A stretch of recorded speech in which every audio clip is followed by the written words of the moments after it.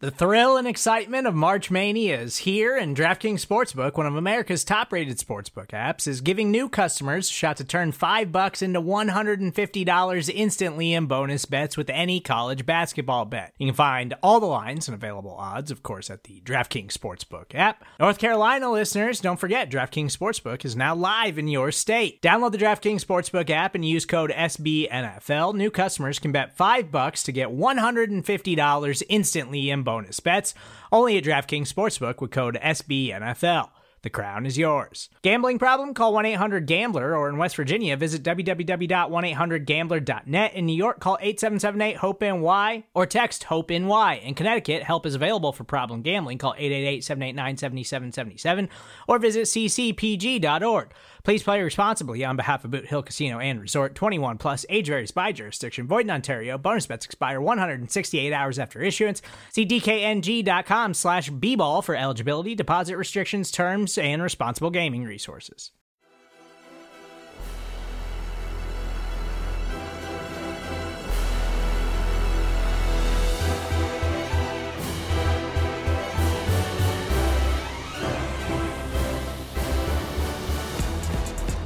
What's going on, everybody? Welcome to another edition of Monday Football Monday here on the SB Nation NFL Show. We want to remind you before we get started that this show is brought to you by DraftKings. DraftKings Sportsbook is an official sports betting partner of the NFL. Download the DraftKings Sportsbook app today and use code SBNFL for a special offer when you sign up. That's code SBNFL only at DraftKings Sportsbook. This, as mentioned, is a Monday following a Sunday of NFL action. We are tying a bow on week 2. My name is RJ Ochoa from SB Nation's Blogging the Boys. We're about to run through basically every game that happened on Sunday. You can watch us on the SB Nation NFL Facebook page, Twitter page, or YouTube channel, and you can listen wherever you get your podcasts on the SB Nation NFL Show. Make sure you subscribe, leave a rating, write a review. The fantastic Rachel Prevet, as always, is on the ones and twos and providing us with some eclectic musical taste, as always, from SB Nation's Arrowhead Pride. He had Sunday off thanks to a huge Thursday night win by the Kansas City Chiefs. It is the one and only Pete Sweeney. Pete, how did you spend your Sunday void of Kansas City Chiefs action? Yeah, I got together with some friends. Usually I'm the one at the stadium, and I was able to join my pals. Humble brag. Yeah, I was able to join my pals at one of the local establishments. We had a nice time watching the games where like every game was on the TV. We didn't even watch Red Zone. I just had every game available to me. You created a red zone, like in a much more difficult way. Right, gotcha. It actually, I actually realized that I prefer that. I prefer Scott Hansen telling me what I should be watching, as opposed to having to keep my head on a swivel to see what's going on at all times. Right, 7 hours of commercial, whatever it is. Well, one of the games you saw, Pete, we are going to go through all of them, obviously, lots of action, but one of the games you saw involved one of your favorite teams, right? You love the Detroit Lions. That's right. You're a big fan of the 3-1-3. That's right. Motor City. That's all you have to say. Motor City. Home of Eminem, home of Nickelback. I mean, there's a lot to be excited about when it comes to the Detroit Lions, who got their first win of the season on Sunday against the Washington Commanders. And to break it all down with us from SB Nation's Pride of Detroit, one of my favorite people in NFL lore, NFL universe, the galaxy of really all things, Jeremy Reisman from Pride of Detroit joins us now on the SB Nation NFL Show. Jeremy, first of all, what is the last meal that you ate and how good was it? Well, first of all, we do not claim Nickelback. They are a Canadian band. I need to get that out of the way. Stats department, correction department here. We do not claim Nickelback. But good question. I think I had a couple of breakfast sandwiches today, and haven't had a Victory Monday breakfast sandwich in September, and what feels like a very long time. So one of the better ones, I would say. Well, everybody, by the way, make sure to follow Jeremy on Twitter at Detroit Online. Maybe you can see some photos of some breakfast sandwiches in the future. You mentioned like a breakfast thing. The Detroit Lions, Jeremy, tweeted out, I'm sure you saw, a joke based on the horrible mug that the Commanders made last week for their season opener, celebrating the win. The Detroit Lions 1-1. Was this finally the breaking of the dam? Was this the justifying of all the hype? Was this the arrival of Dan Campbell's Detroit Lions here in the 2022 season? Oh man, I guess the cheap answer there is we'll see. Obviously, it's easy to put up one good performance, right? And really, it was arguably just one really, really good half of performance. You know, they were up 22-0 at the half there. But there are a lot of things to really like about this team. And chief among them, I think, is the young nucleus of them and them just like really taking over. You know, Aiden Hutchinson with 3 sacks in one half of football. You got Amon Ra continuing his dominance in year two. DeAndre Swift was very limited in this game, only had 7 touches, but made the most out of them with a 50-yard run and an amazing 21 fall down and catch and get up and run for a touchdown. So you're really starting to see the young pieces bring this team together. And, you know, considering the Lions have one of the youngest rosters in the NFL and maybe the youngest roster with all the injuries they've already had to deal with, you have to believe that the trajectory of this team is probably only up. Yeah, I've seen the lines these past couple weeks, and they're going off on some long runs. We're talking multiple 50-yard runs. What have you seen from the offensive line when it comes to run blocking? It's kind of fantastic, and it's worth noting that yesterday the Lions were missing their starting left guard, center, and right guard. All three of those guys were out, so they had a tackle playing left guard who's never played or never started in an NFL game.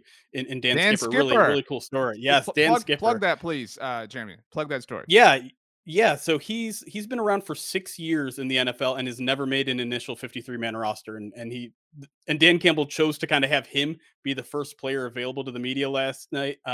And for good reason. Like it's a tremendous story. He talked about how he's probably signed 20 NFL contracts and they're not worth the paper that they're written on, which was a really nice quote from him. But you know, he had his family in attendance and really played a really decent game as well, a left guard. And you know, combined with all these other kind of patchwork guys, I think the Lions are top five in yards per carry before contact. And I think that really tells the entire story because when DeAndre Swift is 4 yards downfield and there hasn't been a hand placed on him, well, yeah, then he's going to break off 50 because he can make that first guy miss pretty darn consistently. And last year, the Lions had one rush of 50+ yards all season. They already have three this year. So I don't think that's a complete coincidence. They're not going to keep up that pace. That's a ridiculous pace. But again, if the offensive line is putting in the work like they are so far, they're going to have a lot of 20+ yard runs. And I think that sort of thing might be consistent. The season is really young, Jeremy, obviously. I mean, we're at a point where not even every team has played 2 games, at least at the time of this recording. But DeAndre Swift does look like one of the better running backs in the NFL. Like that isn't an exaggeration. I mean, you know, we have some of the top like names like the Christian McCaffreys of the world or just whatever, but like DeAndre Swift feels like he's knocking at the door to be one of those top guys. The production's there. You mentioned the limited touches on Sunday. Obviously, there was a huge amount of work for him and Jamal Williams over the last 2 weeks. But does it feel that way? Like if you power ranked the Lions players, like where does DeAndre Swift fall for you? Yeah, I would say going into the season, he's top 10, but probably towards the bottom of that top 10. Now it feels like he's firmly in the top five because the you know we've seen flashes through the first 2 years of his career, but injuries have kind of held him up a little bit, and you know there's been some drops in the receiving game, some inconsistencies with his reads, especially running between the tackles, but the coaching staff has really, really drilled it home to him. This, and I mean, you saw it in Hard Knocks. If you watch Hard Knocks, there are a couple scenes where Deuce Staley is pulling him aside and telling him like, "Don't just run out of bounds. Lower your shoulder and throw up a stiff arm. Cutting through the middle. Don't trust your eyes because we know if you fire through that middle, you're getting to the second level and beyond." And he really seems to have taken to this coaching staff quite a bit. The injury stuff is still a mild to medium concern with him. He's battling an ankle injury right now. But one of the interesting things this offseason is Deuce Staley said to the public in front of a podium, said DeAndre Swift needs to learn playing hurt versus playing injured, which is kind of, I mean, it's kind of a starking statement. Like you're almost calling out his toughness publicly, and again, it's really a challenge that he's giving to Swift, and you have to say so far, he played more than 50% of the snaps last afternoon against Washington. May have only had 7 touches, but pretty gritty effort, you have to say, for a guy like that, and that matches what they're trying to build here.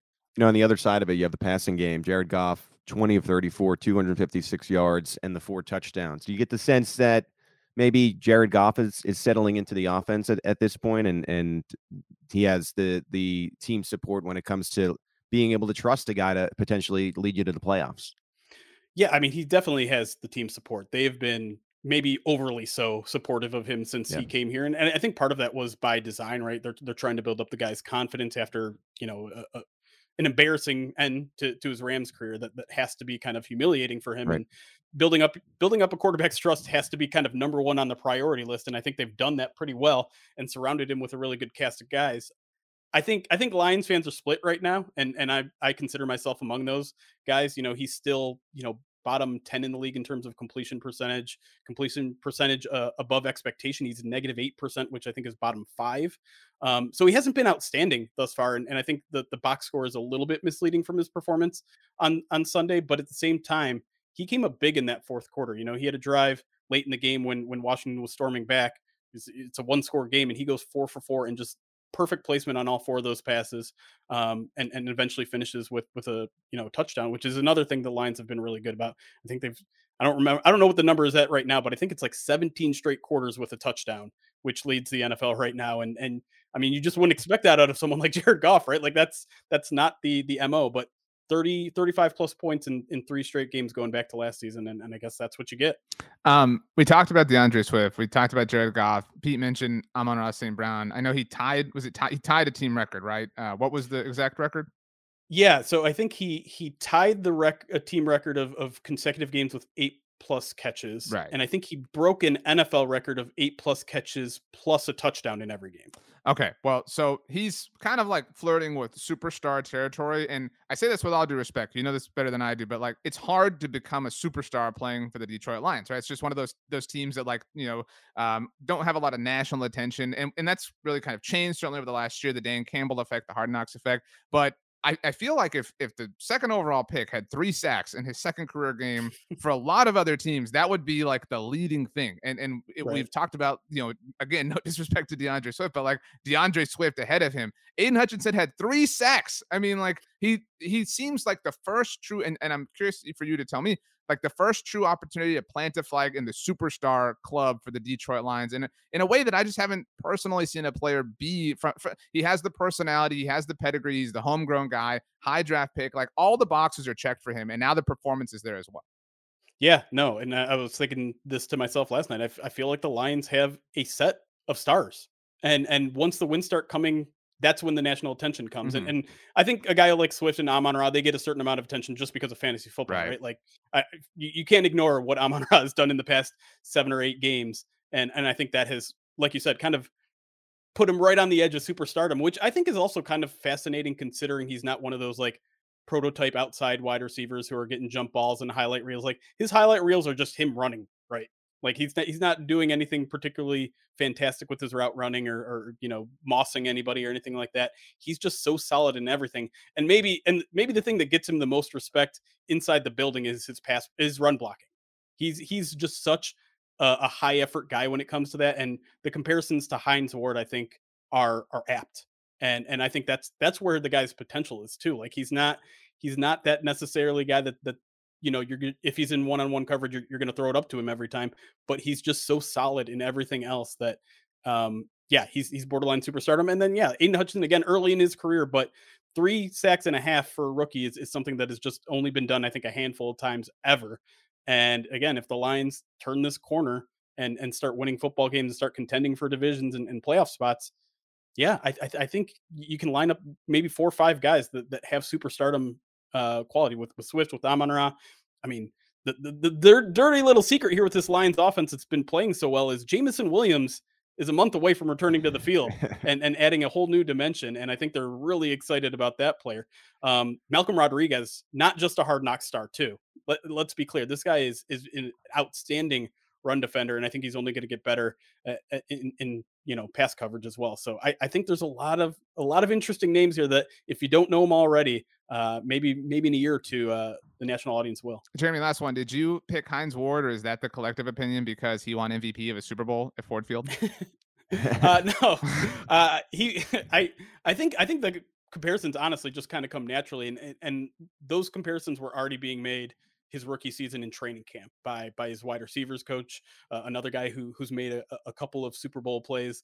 His teammate, Hines' teammate, yeah, exactly. Antoine Randall. He threw him a touchdown in that game. That's right. Yeah, right on. That's right. So maybe there's a little bit of bias there, but I mean, just watch the guy play, and try not to think of Heinz Ward. Well, all that's really well said. Thanks for the insight, Jeremy. PrideOfDetroit.com. The podcast, I mean, the Pride of Detroit people do such a great job. Jeremy does an incredible job overseeing everything that happens over there. On Twitter at Detroit Online. Jeremy, make sure the next thing you eat is not a breakfast sandwich. Mix it up. You know what I mean? Like basic food groups. Like breakfast food is so good, though. That's right. That's right. Don't let RJ sway you in one way or another. You eat what you want to eat. Thanks, fellas. Have a great day, Jeremy. Thanks for joining us. Pete Sweeney, the Detroit Lions took down your WFT on Sunday afternoon. Sorry about that. I just want everybody to know, we jumped into the interview. I was running late. Pete, Rachel, professionals. Jeremy, professional. RJ was running late. But something else everybody has to know, Pete Sweeney, I'm wearing the victory polo. That's right. Victory polo is back. The Dallas Cowboys won on Sunday. We'll get to that. You have the opposite of a victory polo going on. Chiefs did not play. This isn't like a loser's shirt. Like you have the soft hoodie, like literally the team I covered did nothing on Sunday. Like I'm here to just provide nothing in that sense. Yeah, I got a little bit of a growl fit going on. You don't really see, but I also have gray sweatpants, so it's a good look for me. Oh, do you have black socks, or are we talking like white socks here?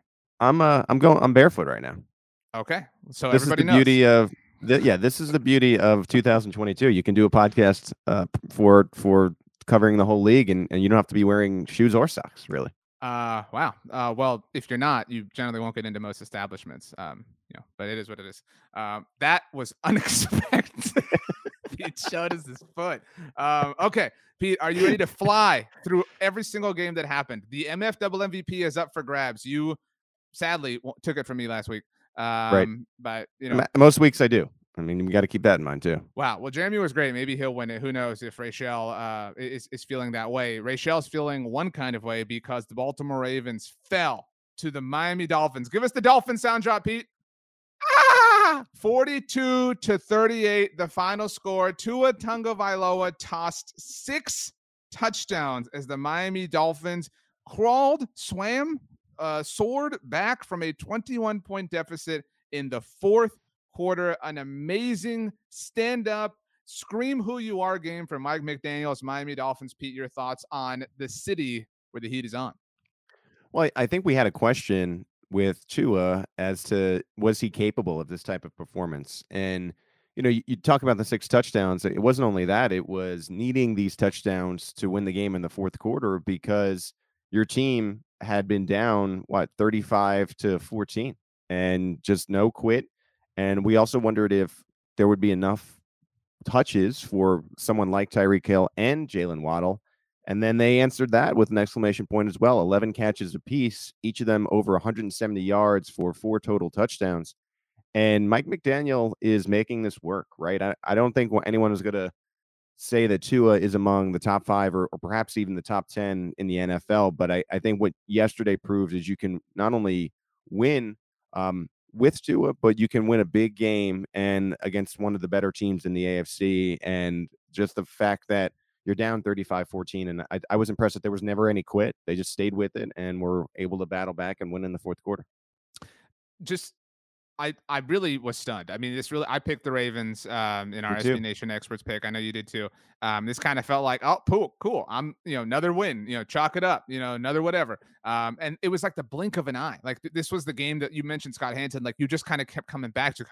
And the first and even second scores were like, okay, cool. This is just like some garbage time that's only helping out the fantasy community. But no, I mean, what an impressive, Goonies never say die sort of moment for the Dolphins. I do want to ask you have your finger on the pulse of this more than I do. I think the class of the AFC, and we'll see what happens tonight on Monday Night Football. I think we both believe in the Bills, though, is the Bills and the Chiefs, right? Like they're a tier above everybody else.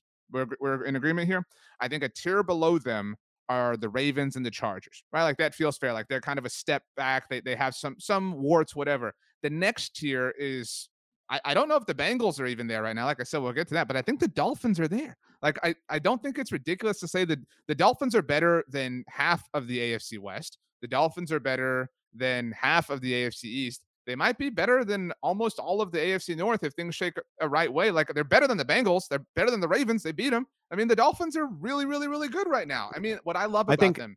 Just my last point. People said, like, how's this going to work? Tyreek Hill, Jalen Waddle. They have both. Like right. What a problem having multiple dynamic, fast, shifty players. I think that every year we go into the NFL season, you get these teams that are in two categories where you thought they were going to be really good and they end up being not such a good team. And you have these teams that come out of the woodwork and suddenly they've arrived in a sense. And a lot of times it's teams we never expected to be there. And I feel like the Dolphins, everyone felt like, okay, they're getting Tyreek Hill. Let's see how they develop. We'll see if Waddle can develop. Maybe they're 1 year away. Maybe if Tua can do it, maybe they make the postseason next year. But this performance against the Ravens, you're suddenly, I think, paying attention to them. They certainly feel like a playoff team right now, and I'm almost positive about that, which is a lot to say about a Miami Dolphins team that I don't think we expected to be there. Dolphins next 4 weeks. They have the Bills on Sunday. Cannot wait for that game. Then after that, things, they're at Cincinnati. Man, that's Thursday night football. That's going to be a great Thursday night football game. And really kind of the Bengals will like what happens to them? What do they look like in 2 weeks? But anyway, then they get the Jets, cool, who we'll touch on right next. And then the Vikings. Like, I'm really, really pumped. I can't remember a time where I was this excited to watch a Miami Dolphins team. So kudos to Mike McDaniel. On the other side of things, I think the Ravens will be all right. Rashad Bateman had a great moment. Lamar Jackson's what a mistake by the Ravens to not pay him. Like, he is so incredible. Like, all he is doing is making more and more and more money. I hope he hits the open market. This was an MVP performance, even though they ended up losing 42-38, but 318 yards, no picks. He has 119 and a touchdown on the ground. Just that vintage version of Lamar Jackson for his MVP year, where it's a shame that they lost this game because he pretty much was dominant and the defense couldn't hold up against this. Hill and Waddle thing is scary for opposing teams. I mean, they almost mirror each other in a sense, and and you saw that when they're cooking, it can be impossible to stop. And I think after Lamar Jackson really performed well, that the Ravens defense just couldn't hold up, and that was the story of this game. That Lamar MVP season in 19 got started off with a win in Miami. I mean, so when these two teams meet, birds of a feather. These aren't actually both birds, but anyway, let's move on, Pete. The new one is a fish. Right? Is it a fish? I don't think it's technically a fish. It's a dolphin. A dolphin is a fish. Yeah. I don't think so. Anyway, yeah, it is. Okay, new game. Pete has to provide a sound effect for the winning team every game we talk about, which is literally every game. So the New York Jets, Pete, defeated the Cleveland Browns 31-30. Give us your Jets sound effect. Jets, Jets. It was low-hanging fruit, but it is often the sweetest. Joe Flacco helped engineer a fourth quarter that saw the Jets snatch victory away from the jaws of defeat. Pete, I'll be straight up. All right, I've talked a lot of smack about Robert Saleh. I think all of it is still pretty substantiated, but Robert Saleh said it is so rare that somebody like goes out on a limb in such a kind of incredulous way, the way Robert Saleh did. I'm taking receipts. I've got receipts. Everybody's gonna rue the day that they talked about the New York Jets, and that looked pretty stupid for most of this game. But then all of a sudden, Robert Saleh's Jets dug in. Garrett Wilson broke out. We're talking about all sorts of receivers. We gave the Jameson Williams love with Jeremy. I mean, what a game for the Jets. What an awesome win for the New York Jets. I can't remember maybe the Mike White game last year, but this was an epic win for the Jets. Cleveland should be sick. Really. I mean, you are up 30-17 and there's essentially no time in the game left, right? I mean, you're up 2 scores. There was a complete blown coverage. You couldn't get an onside kick, and then with less than 20 seconds left, it was the Wilson touchdown, and it just was stolen. I mean, it was in the blink of an eye too. This all happened in the last 2 minutes of the game, right? So the game was over. I mean, it felt over, and then all of a sudden the Jets win, and you talk about Robert Saleh and the Saleh experience, and it's one of these guys who you were starting to doubt, and he really, really, really needed a win like this one, and now we'll see if the Jets can build upon it. Yeah, and I don't know that anybody's like feeling bad for the Browns. Like, okay, you lost. We're cool. You know what I mean? Like, we're all good with this. Right. Yeah. So that's the tough part about Cleveland now is again, I think I said it last week where you're rooting for Jacoby Brissett, such a great guy, but like you don't want to see the Cleveland Browns in the playoffs or sniffing a title with everything that's happened with that organization. So the Jets pull it out, and we'll see. I tend to think this is a team that, we're not considering a postseason team, and I don't necessarily think that this is the start of something. I think this is just one of these weird occurrences that we saw at the end of a game that sometimes happens in the NFL. This could be the start of something new. No, I'm saying no. It I'm saying no to feels that. so And no to right this. to Yeah. be here with you. Anyway, No. we were like this Jets comeback away from there being a take from some gross person about how the Browns are 2-0 and they're going to be a playoff. Like, I'm just so happy we don't have to live in that reality. Another reality that I am thrilled to live in, Pete Sweeney. I got a lot of tweets about this. Okay. A lot of tweets. My lock of the week last week on the look ahead was the Jacksonville Jaguars as 3.5-point underdogs. That was pretty good against. I'm not even going to call them the Indianapolis Colts anymore. The Indianapolis frauds. That's what they are. They are frauds with a capital F, capital R, capital AUDS. Frauds, frauds, frauds. Getting blanked by the Jaguars. Oh, Carson, he took us to Jacksonville and we lost. It was all his fault. You've lost 8 games in a row. The Jaguars have been one of the worst teams in the NFL collectively since 2015, right? Like if we looked at every team in the NFL from 2015 till now, I know they had the darling season in 2017, but the Jaguars have been one of the worst teams in the NFL in that entire span, and they have never lost to the Colts at home. They are 8-0 in that stretch of time since 2018. Shout out to Zach Kiefer of The Athletic who highlighted this. The Jaguars have won just 15 games at home. I feel like Patrick Mahomes wins 15 games every month. All right. The Jaguars have won 15 games at home since 2018. 5 have come against the Colts. Matt Ryan's going to fix us. Everything's going to be great. Frank Reich, his offense is so innovative. Chris Ballard, he built a monster of a team. Frauds, loser frauds that got punched in the mouth and are one of the worst teams in the NFL. They should be 0-2. They have entered, Pete, their 2 fourth quarters down by a combined score of 44-3 this season. Yeah. You took it away there. I think the problem that you had with Matt Ryan was he was constantly under pressure, right? And Matt Ryan, if he is going to succeed, he is not one of these guys that's fleet of foot and is going to be able to Patrick Mahomes or, Josh Allen, Herbert his way, out of the pocket and throw on the run. No, this is like one of these classic stationary quarterbacks. And when he's getting hit 11 times by to be a pretty good Jaguars defense, you're not going to have success. Yeah. And we were wondering, okay, which one of these teams in the NFL is going to be the first that where you start to have folks on the hot seat. And very quickly here, and to your credit, RJ, you've been pumping this. It does seem like Indianapolis might be that team where you start to wonder if this continues to go south. They got the Kansas City Chiefs up next after losing 24-0 to the Jaguars here.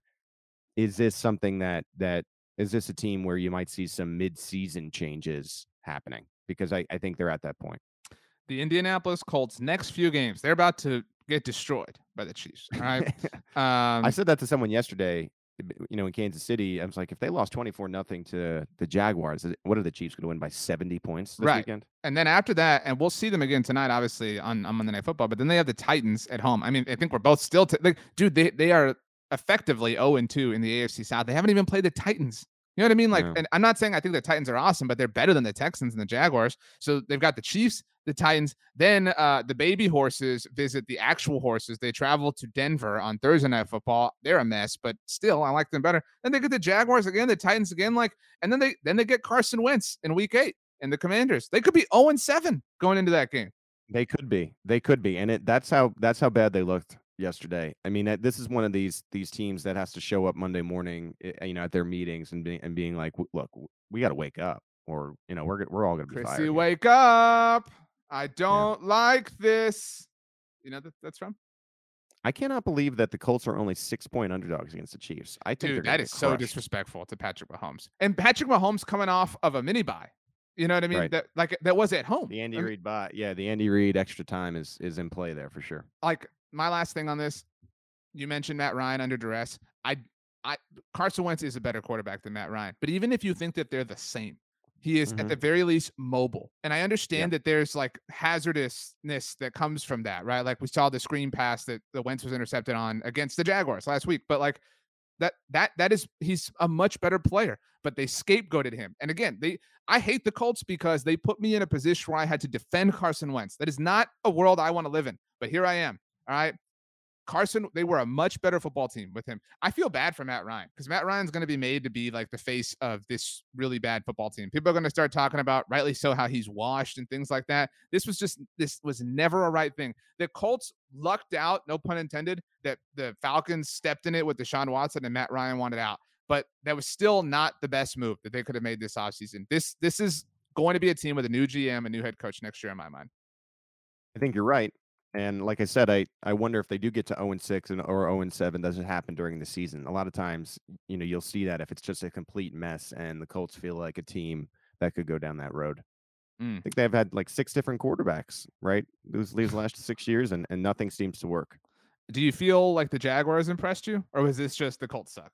I think it was a step forward for me for Trevor Lawrence. Like, it wasn't exactly the most efficient day, but the numbers were right there, 25 of 30. And you know what? Like, he needs a couple of these like confidence boost performance. I mean, he has not looked like Andrew Luck like he was supposed to, but this to me was a step in the right direction. I do think 235 yards, 2 touchdowns. You took care of the ball. You won in a shutout fashion. The Christian Kirk thing is, I wouldn't say aging well, but he's helping that team, right? Like, that was, people were like, Christian Kirk, like, he's pretty good. You know what I mean? Like, he was the laughing stock that kind of set the market on fire because he had never had 1,000 yards. But to me, he does look like a clear number one right now. It was a little bit of a laugher move, it seemed like. And yeah, I think the Jaguars are fine. I mean, they're not a bad team. I don't think they're a great team, right? They're fine. And I think Christian Kirk is fine. Like, he's clearly a number one, at least you know that. Everything's fine. Tampa Bay Buccaneers. Buccaneers. Boca. Oh, I love you so much. Give us a sound effect for the Bucks. Boca, boca, boca. I really thought you were gonna like pirate it and be like, "Arr, matey." No. The Bucks defeated the Saints 20-10. This was kind of a boring game. It was like 3-0 forever.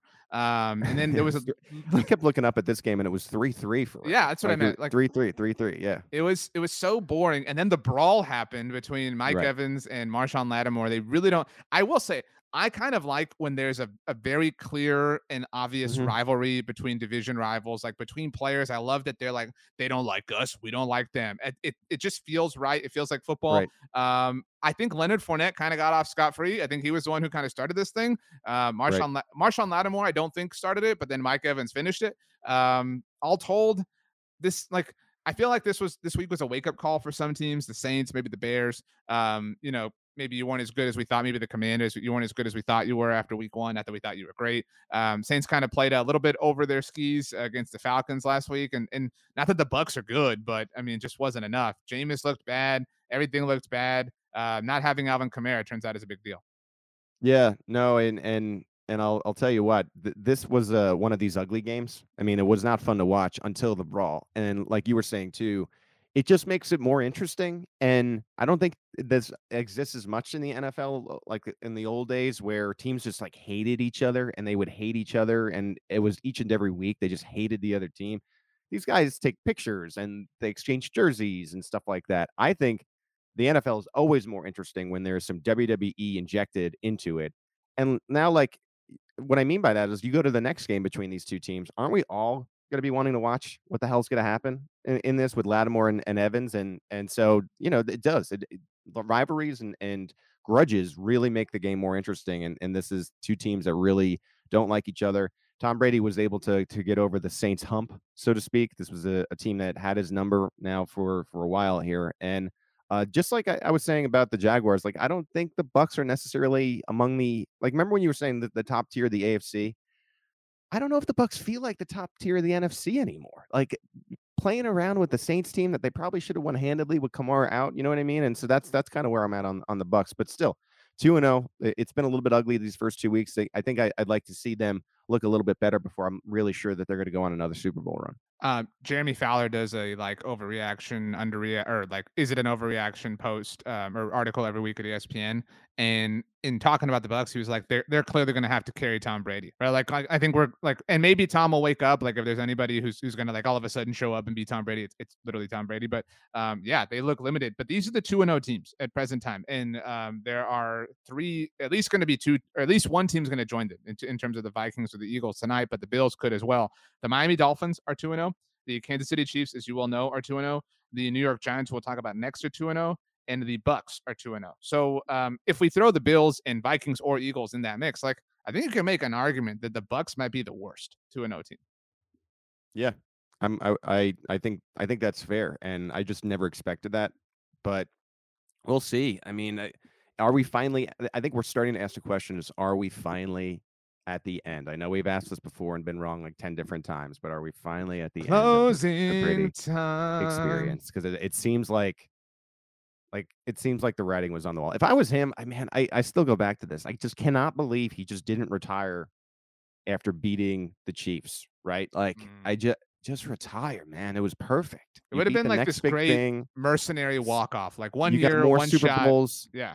You got more Super Bowls than any other team. You just beat the guy that a lot of people consider the next big thing, and it's in the most important game. You crush them.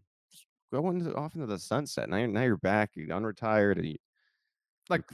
He's very clearly like in a bad place too. Like you can just tell from the body language. Obviously, we can't speak to like his personal life, and I know there's all sorts of like rumors and stuff, but like none of that matters to me. But throwing the tablet, like it's funky. You know what I mean? Like it just like you ever like you got a beautiful beard, but you ever like when it's cold outside, you just like you put like a jacket on or something, and the zipper catches your beard. Yes. You know, and you just your face is like chapped because it's cold, and you just like you feel gross. You're like, I can't wait till I have a shower. Like that's what you really need. Like this is just, we need to clean this up. Vacations can be tricky. You already know how to book flights and hotels, but now the only thing you're missing is, the actual travel experience. Because is it really a vacation if you're just sitting around like you would at home? You need a tool to get the most out of your time away. That's where Viator steps in. You can book guided tours, activities, excursions, and more in one place to make your trip truly unforgettable. Viator has over 300,000 travel experiences to choose from. Everything from simple tours to extreme adventures and all the niche, interesting stuff in between. So you can plan something that everyone you're traveling with will enjoy. Real traveler reviews give the inside scoop from people who already been on the experiences you're considering, so you can plan with confidence. Free cancellation helps you plan for the unexpected. And 24/7 customer support means you can travel worry-free. Download the Viator app now and use code Viator10 for 10% off your first booking in the app. Find travel experiences for you. Do more with Viator. Maybe the Giants are the worst 2-0 team because they just not. Again, I was kind of expecting like a fee, fi, fo, fum. So, wow. 19-16, the final score. The Giants 2-0. They're getting it done. They beat the Titans and the Panthers. I mean, the Brian Dable era is off to a look. The Giants will wilt at a certain point. I don't know if it's next week on Monday Night Football against the Cowboys, but the Giants will wilt. But this is what you need. BLG has often said that this year's Giants are equivalent to last year's Lions. You know what I mean? You just need some wins. Like put some people in the stands. Like, make some people feel good. You know what I mean? Like that the Giants are doing that for their fans. Daniel Jones is still really bad. But they're 2-0. How can you argue with 2-0? Yeah, and you know what? They got the Cowboys and the Bears next, so they could be 4-0 pretty quickly here, which is wild to say about the Giants. And look, I think that the NFL, I don't know if everyone's going to agree with me here, but I think the NFL is better when the New York teams are at least like not horrible, right? Like they've just been horrible for years, both teams. And the Giants being good to me is more fun in the NFL. I think that Daniel Jones, you talk about Dable. I think Daniel Jones, I've never been a big Daniel Jones guy, but I think Dable has made him look like you can win with him, which I didn't really consider that to be a possibility. But I think there's a way to win with Daniel Jones, which is what they're doing, using his athleticism, using the play action, getting Saquon involved. Saquon, by the way, finally looks like normal again, like the player that we thought he was after that injury. He could lead the league in rushing. Like I could see that. Like he could have that kind of year. He did not look the same last year, and he finally does, and it makes a difference. And it's that old school style of football where you're designing it, you're drawing it up for the offense. And I don't know if like this game makes me feel like, okay, the Giants are a good team more than it makes me feel like the Panthers are just a bad team. right? Like Baker Mayfield is not a starting quarterback in the NFL. I think that's becoming abundantly clear. Again, like kind of like the Colts to me. Like, what a surprise! The dude you traded for at the 11th hour didn't come in and like completely Right. save your team. Like whoa, like how shocking. Like like it would have been fun. It would have been cool. But like you said last year, and I thought this was actually really appropriate at the time when Cam came back and they had the win over the Cardinals. You said it was the best story in the NFL, and it was. It was very cool. But that's all the Panthers are. The Panthers are chasing like the biggest retweet of the week. You know what I mean? Like they're like a social media team on the field. Like they're just like they're not real. You know what I mean? Like they just do nothing real. To me. I don't know which team I like less right now between the Colts and the Panthers. Oh, But it's they're definitely both the Colts. I don't know. It's tough. they're both like in an awful like funk. If you had to pick like one, PU. if you had to pick, if you had to pick one who fires their head coach midseason, who's more likely to get fired first, Frank Reich or Matt Rule? It's got to be Rule, I think so. but I don't think Frank Reich is that far behind. I think Reich has a. I think Rule. Remember, I was talking about could they make changes midseason? I think the Panthers are ripe, probably the ripest team in the league for making changes midseason. Whereas Frank Reich they may wait to get rid of if the Colts season is as disastrous as the start has been, they may make it to what do they call it, like Black Monday, where they they do make it through the year, but then they clean out the GM and the head coach.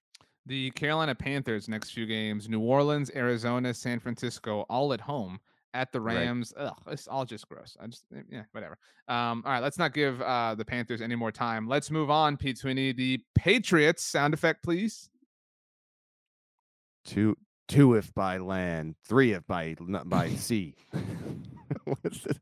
What is the I thing? actually was expecting like a Civil War like kind of whistle or Yeah. something. Give me liberty or give me death. That one I know. The Patriots One if by land, two if by sea, I believe it's three. Outlasted the Pittsburgh Steelers 17-14. This was kind of a vintage classic Patriots win. Like wasn't pretty, got it done, beat a team that was starting to kind of feel itself. The Steelers, if we're all honest, kind of stole victory last week against the Bengals. You can make a very clear and easy argument that they should be 0-2 on the season. Again, the Patriots won, but I feel like the Steelers are the story here. Like, is it time for Kenny Pickett? I mean, Mitchell Trubisky is like, we've seen the ceiling. We've seen the ceiling. We're 2 games in. Again, big shocker. Baker Mayfield on the Panthers, not it. Matt Ryan on the Colts, not it. Mitchell Trubisky on the Steelers, not it.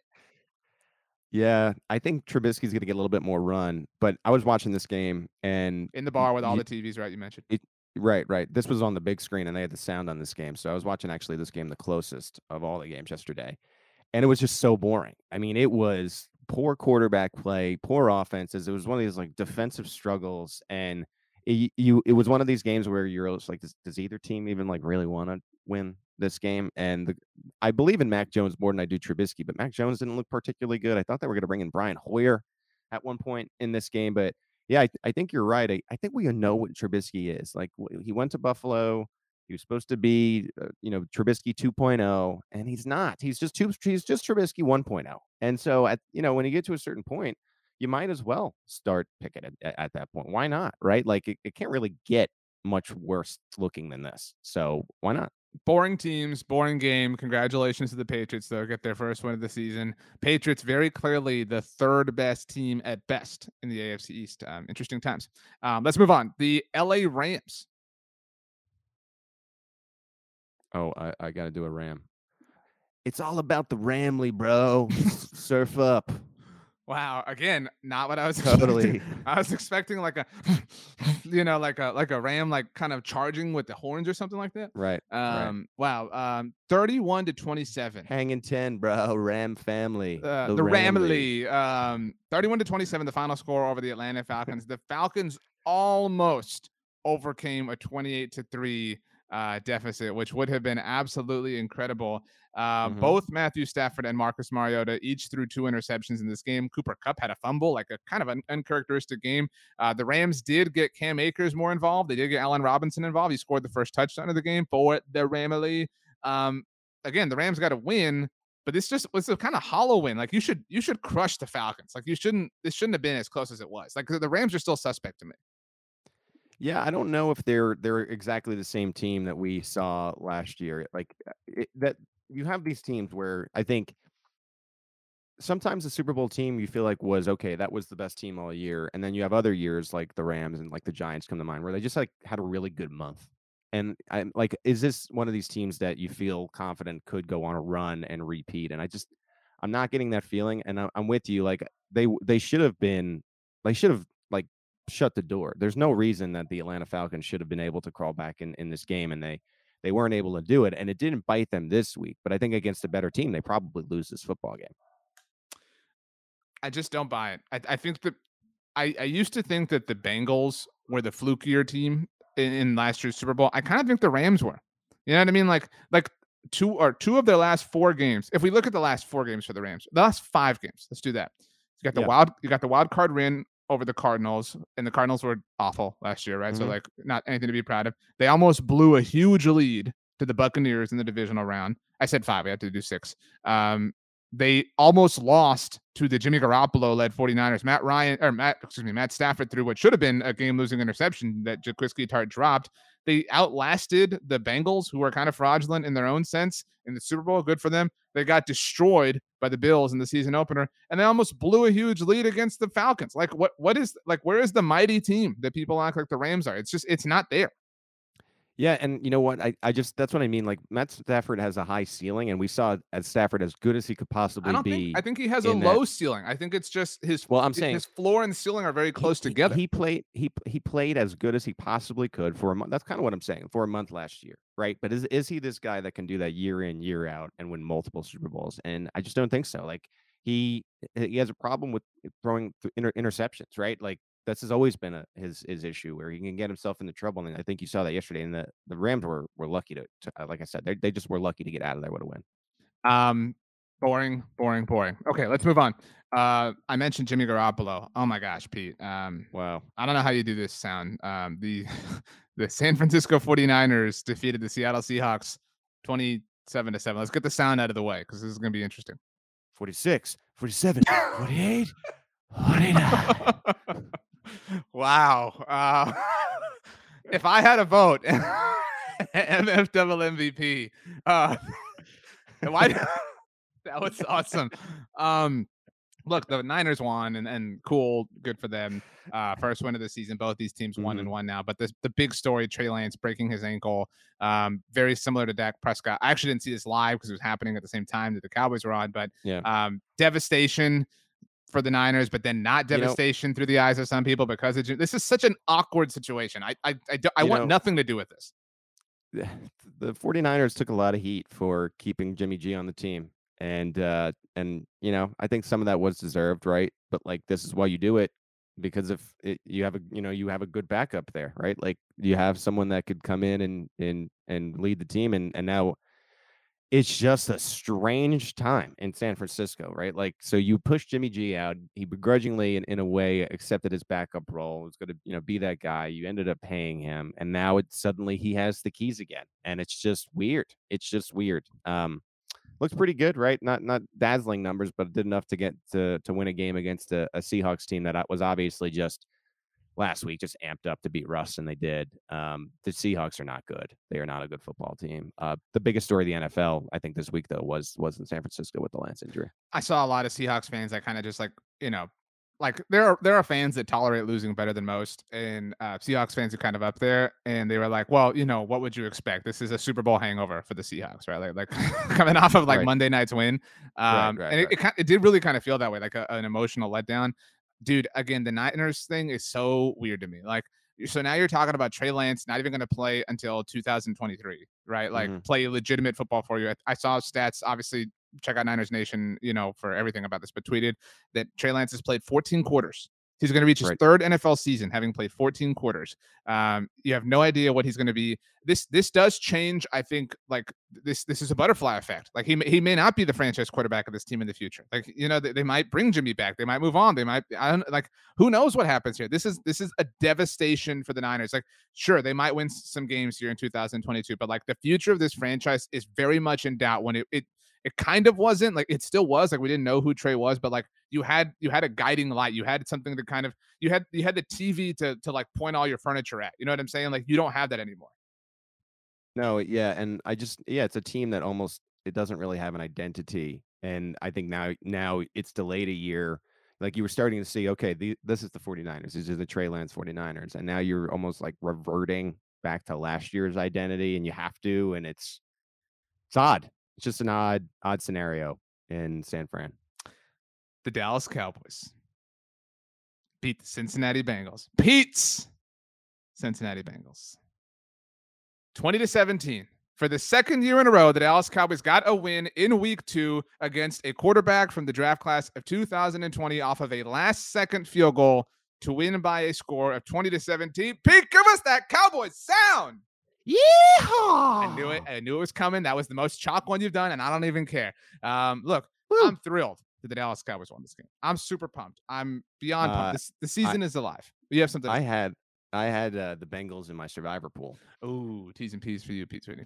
I just didn't know. That's what the story of this game to me is. And I know no one cares about your survivor league, whatever. No one cares about your fantasy team. But that's how I viewed this game. Like, it's Cooper Rush. The Cowboys looked bad last week. You have the Cincinnati Bengals team who I defended all offseason, but saying they don't get enough respect. This is ridiculous. Like, what? They don't deserve it. They don't deserve respect. I shouldn't have defended them. The idea that this Cincinnati Bengals team was able to get to the Super Bowl and almost win it is unbelievable. And they went out and they tried to protect Joe Burrow, and obviously, I mean, it's not working. It's not working. Let me count here. What was it? 6, 7, 8, 9 quarterback hits, 6 sacks. Yeah, 6 sacks. He's been sacked 13 times. And you could tell, like, he's such a good leader, but like you can tell he's starting to be visibly frustrated with just not having enough time. And that was the name of the game, and that's why Cooper Rush Cowboys team was able to do it. They almost came back in this game, but kudos to Rush. Once the Bengals tie it up, and it really feels like, okay, Cincinnati's going to win. Right. He took the control right back, and I thought that sequence was the story of the day. You know, I said all week leading up to this game that I didn't think Cooper Rush was that great, and that his one win last year was more of a product of Mike Zimmer trapping the Vikings and limiting the Vikings in that game that everybody saw, than it was Cooper like elevating the Cowboys team.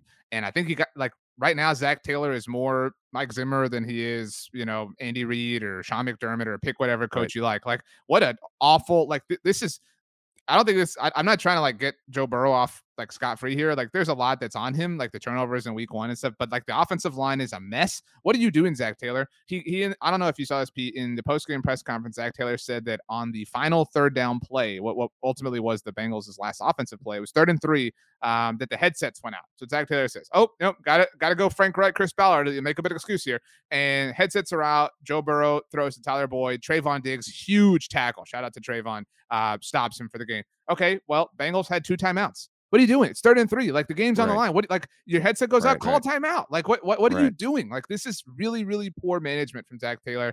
Again, I don't think I was like right about the Bengals. I didn't think they'd be this bad, but they did. Like, I thought a lot of people, yourself included, were making too much out of the run that we saw last year. They look more Cinderella last year, and that, like, it's past midnight. It's 3 a.m. The dress, the glass slipper, it's all gone.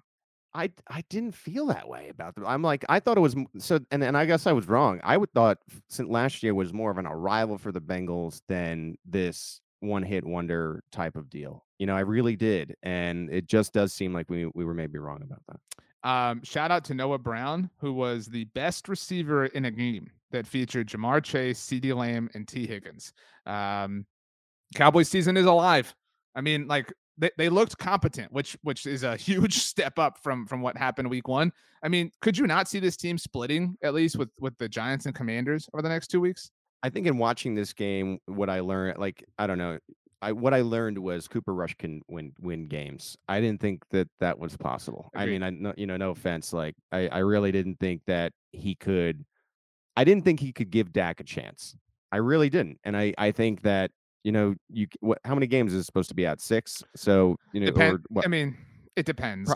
Probably which Jones is speaking that day. Yeah. So probably the bye week. So, like, can they be 4-4? Yeah, I think that's what I learned yesterday. Like, I think they could, which is their schedule. The quarterbacks they play specifically lighten up significantly. They just went through Tom Brady and Joe Burrow, but up next for the Cowboys quarterbacks with their all-world defense, Micah Parsons, holy crap, Daniel Jones. They can win enough ugly games when Dak comes back. It could be interesting. I don't know. These are the quarterbacks they play before the bye. Just quickly, Daniel Jones, Carson Wentz, Matt Stafford, who looks pretty bad, Jalen Hurts, Jalen who Hurts. we're kind of still like curious about, Jared Goff and Justin Fields. Like, dude, I mean, again, Micah Parsons can kind of will you to a lot of those wins. Very quickly before He is ridiculous. Micah Parsons is ridiculous. We have 3 quick games to blitz through, but very quickly, the NFL can move as quickly as it wants sometimes. Pete Sweeney, they have suspended Buccaneers wide receiver Mike Evans for 1 game due to his involvement with Marshawn Lattimore in the brawl. If there's one thing the NFL doesn't like, it's their image getting tainted, and they don't like the presentation that they're brawling and fighting during their games. In case you're curious, the Buccaneers host the Green Bay Packers on Sunday afternoon. So big loss. That's a good team, and that could really impact that game. I mean, it's not like you're playing a bunch of schlubs. Like the Indianapolis Colts or something like that. Anyway, another bunch of schlubs. Let's get another sound effect here. The Denver Broncos defeated the Houston Texans 16-9. Broncos country, let's ride. I thought we were gonna get like a like this. So I haven't been able to read you for most of this. No. This was a really gross game. Nathaniel Hackett looks like the worst coach in the NFL, dude. I mean, tell me I'm wrong. So bad? Why is he so bad at decision making?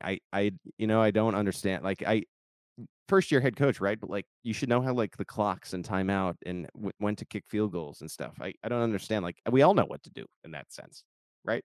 Like, I'm not going to pretend that I could be a head coach of an NFL team and draw up plays and all that. I couldn't. But could I do the clock management? I think I could. I really think I could. And he is horrible at it. This seemed like you're saying, like people say this phrase all the time, like if you've ever played Madden. No, like if you've ever watched an NFL game. Like, has Nathaniel Hackett ever watched an NFL game? I'm curious. You know what I mean? Like, right. Because, dude, so I loved this move, and a lot of people have talked about this. The Broncos fans were shouting the play clock because they were messing this up so bad. They had to burn a timeout on a punt return because they didn't have a returner back there. I mean, right. like the Broncos offense does not look great. I know that you were just, harsh on the Bengals and having defended them so much. I think the team most under delivering relative to hype right now is the Denver Broncos, not the Cincinnati Bengals. I think you're right. I mean, because the Broncos were just more hyped up than the Bengals were this past offseason because of Russ. And like, Russ hasn't looked good in years. I mean, he really hasn't. I think that we were just assuming that he was going to get back to that elite level form, and we haven't seen it yet. And I think the Broncos are lucky to be 1-1. I mean, they could have really lost this game, right? I mean, the Texans were winning 9-6 in the third quarter. They were able to figure it out eventually, but they were very dangerous. They were dangerously close to being 0-2. Wow. Shout out to the Broncos, I guess, for a win. Houston Texans kind of, again, one of those teams that kind of like played up a little bit, even though they tied in week 1, they just kind of like turtled up on Sunday. The Arizona Cardinals survive against the Las Vegas Raiders. Pete, imagine being 0-2. Like, it would suck. You know what I mean? Like, you're way up on Mount Pius. Like, you are comfortable, calm, cool, and collected. People were underrating the Kansas City Chiefs. Not us, right? Nope. Not us. We knew better than that. But the Cardinals win. Is that your Cardinals sound effect? Yeah, they were sizzling on that comeback. That was cheating. We need a bird. We need a cardinal. Okay. All right. There you go. 29-23. Kyler Murray woke up late in the game, brought him back, and the Raiders just kind of let it happen. The Raiders had this game, and they quick story on this game I got to share with you.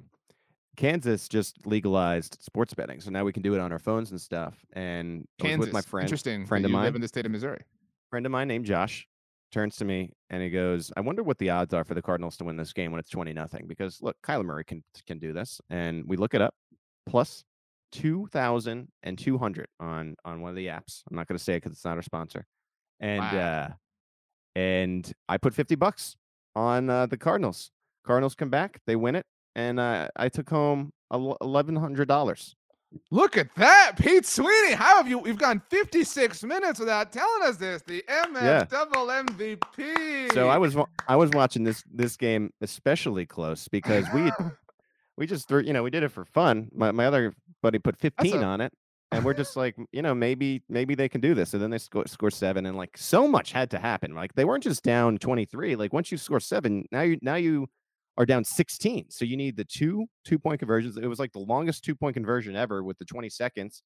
And Las Vegas, I talked about how the Browns should be sick in their loss. They should be sick in this loss. They had it. to be winning in the fourth quarter, and for like I was saying, they were down 16. So much, you had so many opportunities. You even had the ball in overtime, and you weren't able to get it done. So Now tough. that it's, I mean, I myself was a little high on the Raiders, but I think we're seeing like, maybe some of that hype, like from RJ at least, was a little premature, right? Like they're still like they need some time with McDaniel and stuff. Like it's all got to like come together still. But like, why'd you trade for the Tyreek Hill thing? I know like there's a lot of salty Chiefs fans about it, but like that is clearly working, right? Like it that has completely changed their team. Like you can, there's no Dolphins fan upset about that trade today. And I'm not saying any Raiders fans upset about Devontae, but like, why did you trade for Devontae not to throw him the ball 30 times? You know what I mean? Like what are you doing? I think too, like, and this is what's tough about the season for Vegas is this is the really good division. I mean, you already lost a division game last week. You got to take care of the games that are out of the division so you stay afloat, because you still got 2 against the Chiefs. You got 1 left against the Chargers. We don't know what the Broncos are, but I mean, who do you feel better about right now? You know what I mean? Like, so you got to get these games, and just to have it, and to, like I said, so many things had to go wrong for you to lose, and for that to happen. It's just, like I said, it's you got to be sick if you're a Raiders fan, for sure. Final game of the day, the Green Bay Packers stomped the Chicago Bears. Our 3-leg parlay from a single game on the look ahead. I took Justin Fields over 199.5 passing yards. That failed miserably. Didn't even crack 100. Again, this felt like just kind of like things, there's sometimes like there's this week oneness, like, ooh, whoa, everything's back. Some people are in new uniforms, but then like things kind of stabilize and kind of fall into the places they're supposed to be. This was the Green Bay Packers. Aaron Rodgers was asked about it afterwards by Melissa Stark about owning the Bears. He owns the Bears. Like that's it. It's kind of straightforward to the point. He does. And Fields' stat line in this game, 7 of 11 for 70 and an interception. Gross. What? What? You didn't give us a Packer sound effect, by the way. Go Pack, go! I did want to mention actually, because I brought up Melissa Stark. So during the Cowboys game, after the first quarter, I don't know if you noticed this last week, Pete, but after the first quarter, who did the Chiefs Cardinals game? It was Romo and Nance, right? And Tracy Wilson? I believe you're right, yes. Okay. Yeah. So after the first quarter of the Cowboys-Bengals game, Mike McCarthy is on the sideline doing an interview with Tracy Wolfson, like a la the NBA, right? Like after, a quarter ends or whatever. And that happened to the Cowboys last week that's why I remembered it, because Melissa Stark interviewed McCarthy and Todd Bowles in the same sort of way. Right. And so I tweeted on Sunday during the Cowboys game, like, is this a new thing? And shout out to Tracy Wolfson, who I know is a friend of Arrowhead Pride, but now a friend of the SB Nation NFL show. Tracy responded, said, yes, this is a new thing that they're testing on the large big window cruise. Kind of a little humble brag from Tracy herself, right? Like, we're the number one crew here. But that's kind of cool. I kind of like it. I know they're chalk answers, but I like the development in my mind. I like it too. And some coaches will not like it. I know Andy Reid will not like it. But look, like, here's the deal. TV is where the money is, right? Let's make the TV product as good as possible. And I do enjoy the mid-game interview, and I think it doesn't take that much effort. Like, you don't have to be coaching for the entire time. Like, you take 2 minutes to just help the product. Very quickly, let's make some picks from Monday Night Football. We got 2 games tonight. Do you know? Like, how's the Manning cast handling this? Are they only doing 1 game? Like, what's going on here? I really don't know. So I gotta, sometimes I have unpopular opinions or notions, and like, I'm not a Game of Thrones guy. I don't love the Manning cast. I like seeing some of the moments that happen later when they people will highlight them and they put them on Twitter or whatever like that, and like they can be funny or whatever like that. But like, especially now, and I know people don't love Joe Buck and Troy Aikman, but especially now. No, but now it's a professional broadcast. It's like a normal quality crew. Totally agree. It's got just such a big game feel. Agreed. And it's a good take. The Manning cast is more of like it's almost like a comedy show. And I want to watch the big game. I agree with you 100%. And let me say this. I hate whenever we attribute something that has like been in existence for forever to like somebody who did it one time. Like, oh, Aaron Rodgers with the Hail Marys. Oh my gosh, blah, blah, blah. Oh, I mean, goodness gracious. I mean, like the Chargers are this like go for it on 4th down team. Oh my gosh, blah, blah. Brandon Staley. He's like, people go for it. Like they didn't invent those things. And the Manning cast existed before on ESPN's platform. Like they had all sorts of like crews watch different games and things like that. And what I actually hate the most about the Manning cast is what it has spawned. We don't need casts for everything. You know what I mean? Like it just doesn't have to exist. Last year I really enjoyed it. Some of the authenticity has like worn off for me. I'm totally with you. Last week I preferred and chose to watch Buck and Troy because you're right. Now you got some grown-ups in the room. No offense to anybody who's done Monday Night Football the last few years, but like you have a real crew doing the game. That will be where I hang out tonight. Let's pick these games. Titans, Bills, both going Buffalo. Right? Fair to say, like this is pretty easy.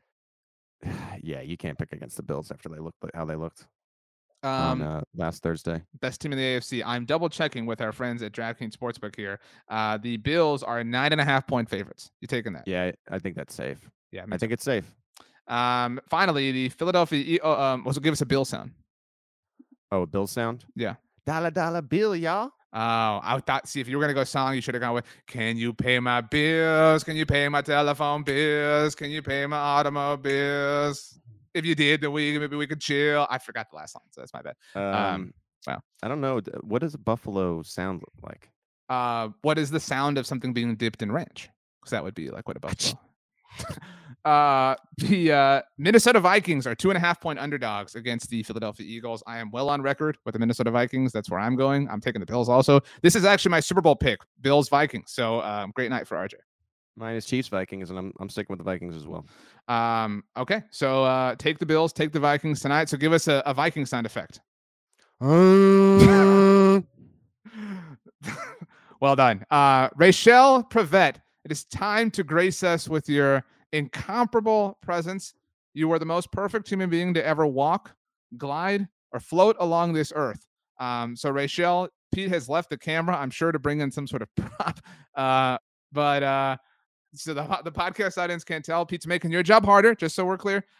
First of all, your takeaways from week one. And second of all, who's the MFWB?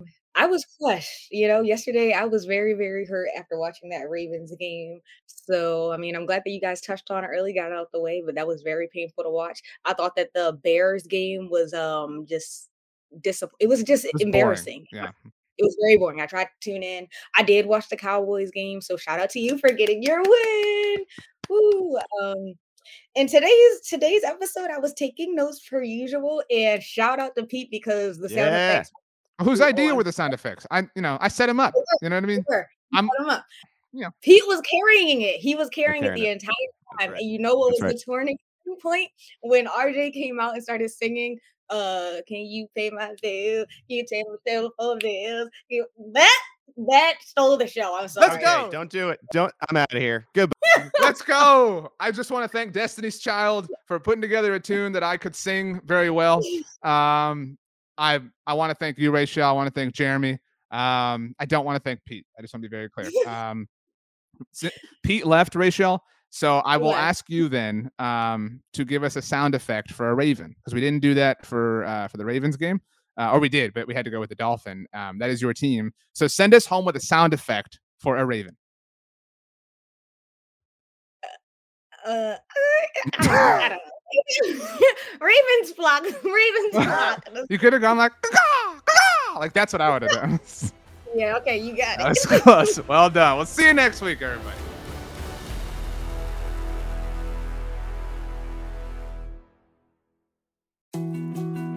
More to-dos, less time, and an infinite number of tools to keep track of. Sometimes doing business has never felt harder, but you don't need a miracle to hit your goals. You can just use HubSpot, because their all-in-one customer platform can make growing your business infinitely easier. Imagine this: high-quality leads, fast closing deals, wildly happy customers, and more benchmark-breaking quarters. It's not a miracle, it's HubSpot. Visit HubSpot.com to get started today.